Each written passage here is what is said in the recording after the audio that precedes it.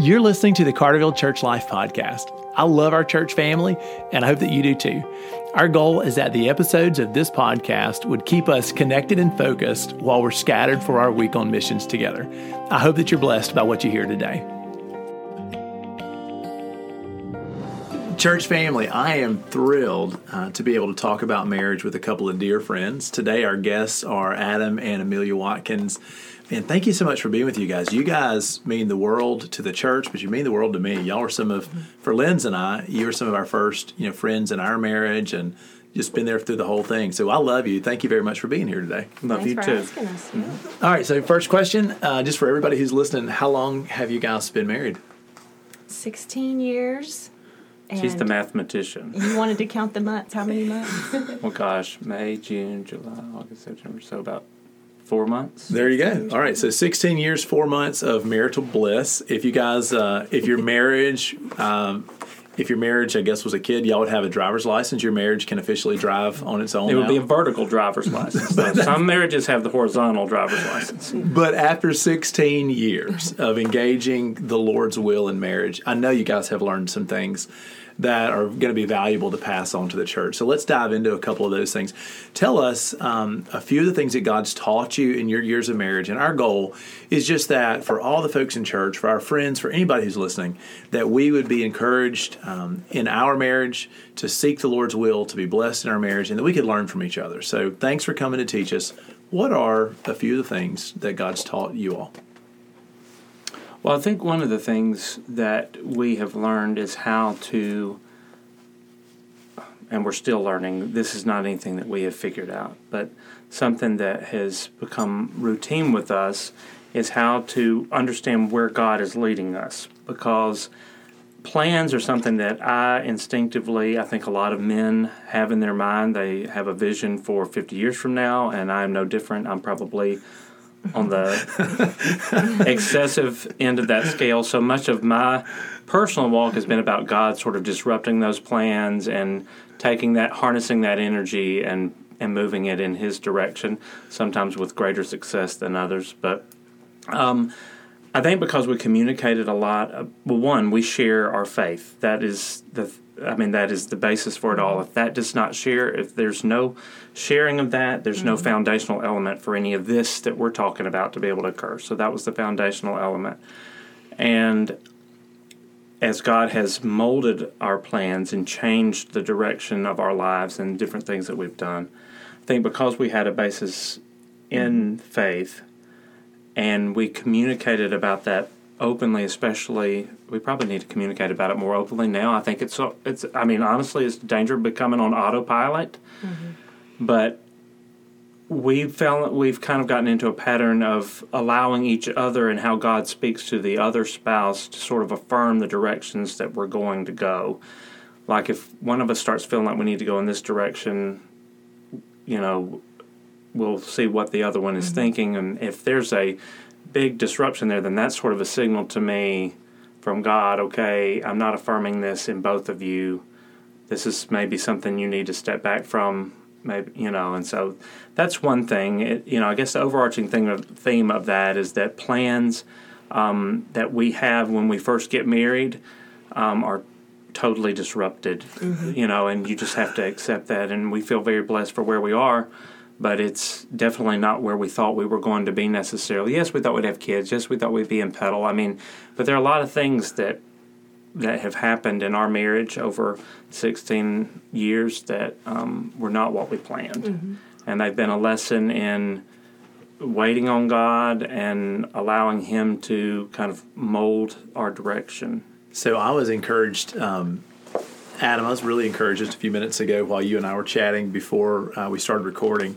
And you were just sharing about how throughout your marriage there were moments when God was really clear to you, or there were moments when God was really clear with Amelia, and you guys just developed a trust.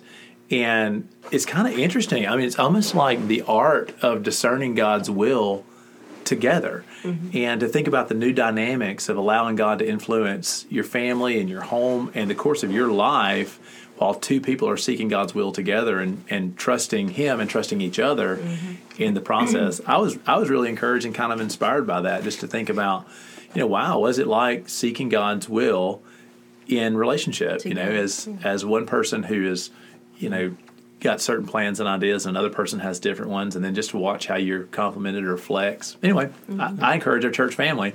So We've called it the accelerator and the brakes. Okay, So all right. one of us is usually the accelerator, and then God uses the other one as the brakes. And that's been From the beginning. From the beginning. Yep. So if I remember right, Accelerator. See what, Me. Amelia was Starting the off, I accelerator. was accelerator. so you know what? I remember that. I remember your testimony is awesome, and we should share it one day for all the dating couples or young singles or college students who say, "Oh wow, am I ever going to find the right person?" Like, I encourage the whole church family, find Amelia and ask her to share their engagement. You'll have even testimony. more respect for her after you figure out what she went through. Wow. But along the same line, it was not the right time. It maybe was the right thing, but it wasn't the right time. And so God used Adam as the brakes on that until it was. Yeah, the and right that's time. really, timing has Yeah. been really where God has sort of, I think He puts things in our hearts, but I get impatient normally. In that case, Amelia was impatient. And then He'll use the other one as sort of this, to hold us until the right time. Like, so He'll put a vision maybe in our heart, but then the other one becomes the brakes until it's time to let go. Right. So- Awesome. That's fantastic. So I'm encouraged already just to think about. I can't wait to sit down with Lindsay and listen to this episode of the podcast and talk about, hey babe, let's really continue to be intentional exploring God's will together and think about that neat dynamic. I think when you're newlyweds or when you still have that little selfish itch sometimes that we have, very fleshly, normal part of us, it's scary to think about compromising for somebody else. What if they don't want what I want? But I'm listening to you guys talk, and it's beautiful to think about living in a relationship in the Lord's will in such a way that you can discern His will together. Amelia, you were sharing some of the things that God's taught you in marriage. You want to share those with us today? Sure. Well, it kind of ties in with what we've been talking about. But one thing we discussed, this doesn't go with exactly what you were leading to, but we were talking about how God uses you as a team, and He puts you together for a reason so you can strengthen each other. And oftentimes we kind of get at odds with each other over different little spats or things that happen, and I have to remind myself to step back and remember that we're in this together, and remember who my opponent is.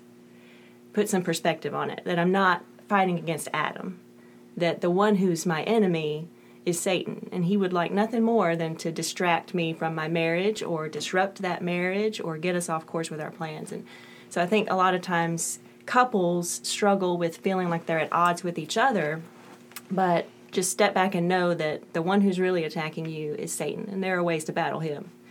And then remember that your spouse is on your side. If you're a Christian couple, you're in it together and you're for each other, and God can use you as a team. So that's one little tidbit that we talked about together leading up to this. But kind of along that same line, when you are struggling against your spouse, or maybe you're not on the same wavelength, maybe God's... Finding out about all these struggles. I thought it was not great. big struggles. Just if your timing's off. Mine must be more often than I thought.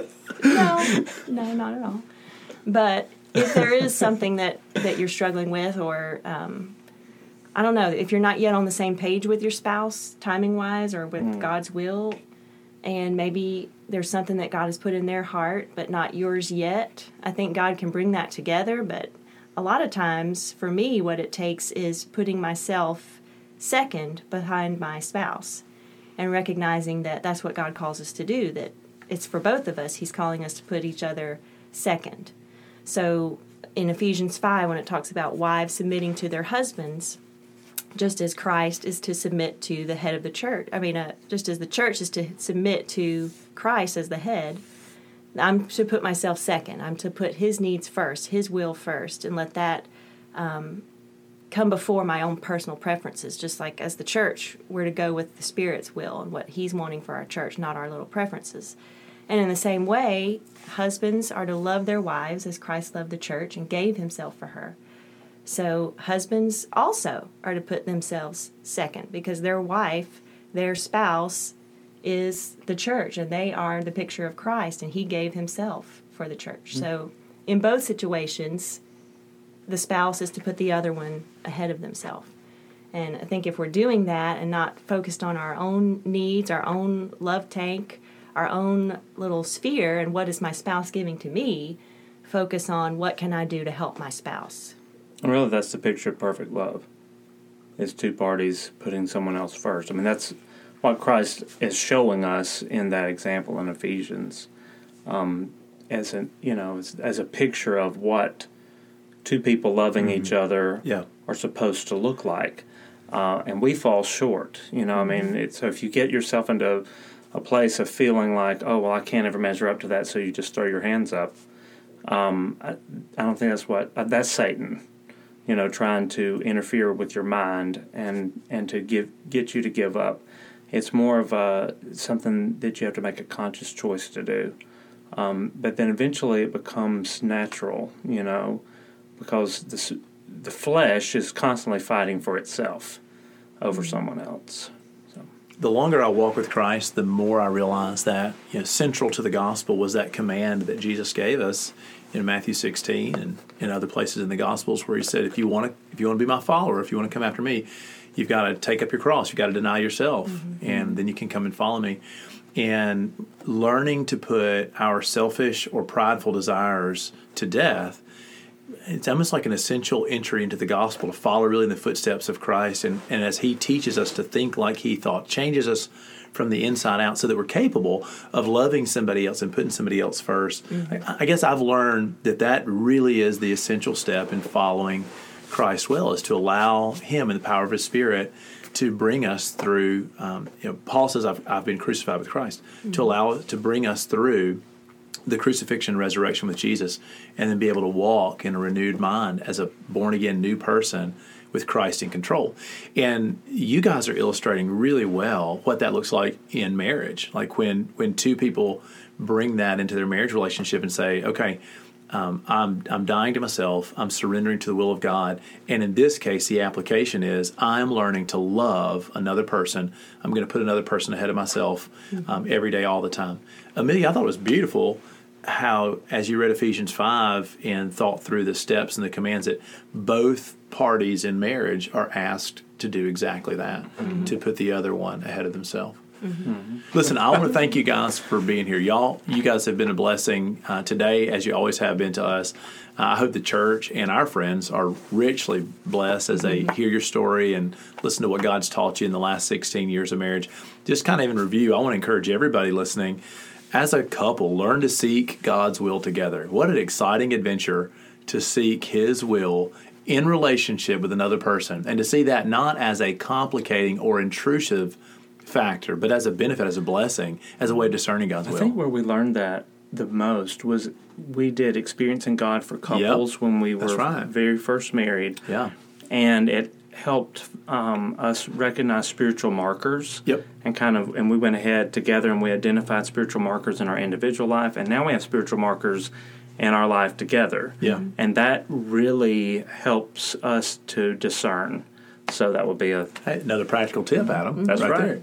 The other thing that I want everybody to go home with is just to learn to put your spouse first. Like it's a beautiful way to live out Christianity and reflect Jesus Christ if you'll learn to love another person. And your spouse is the person you share space with all the time. That's where you're really tested. But if you could learn to allow the gospel to shed light on your heart and teach you to love your spouse ahead of yourself, what a beautiful, beautiful picture of Ephesians 5 and a beautiful picture of our faith from both directions. Well, thanks for listening. I hope that you're blessed by what you hear today. Go serve the Lord.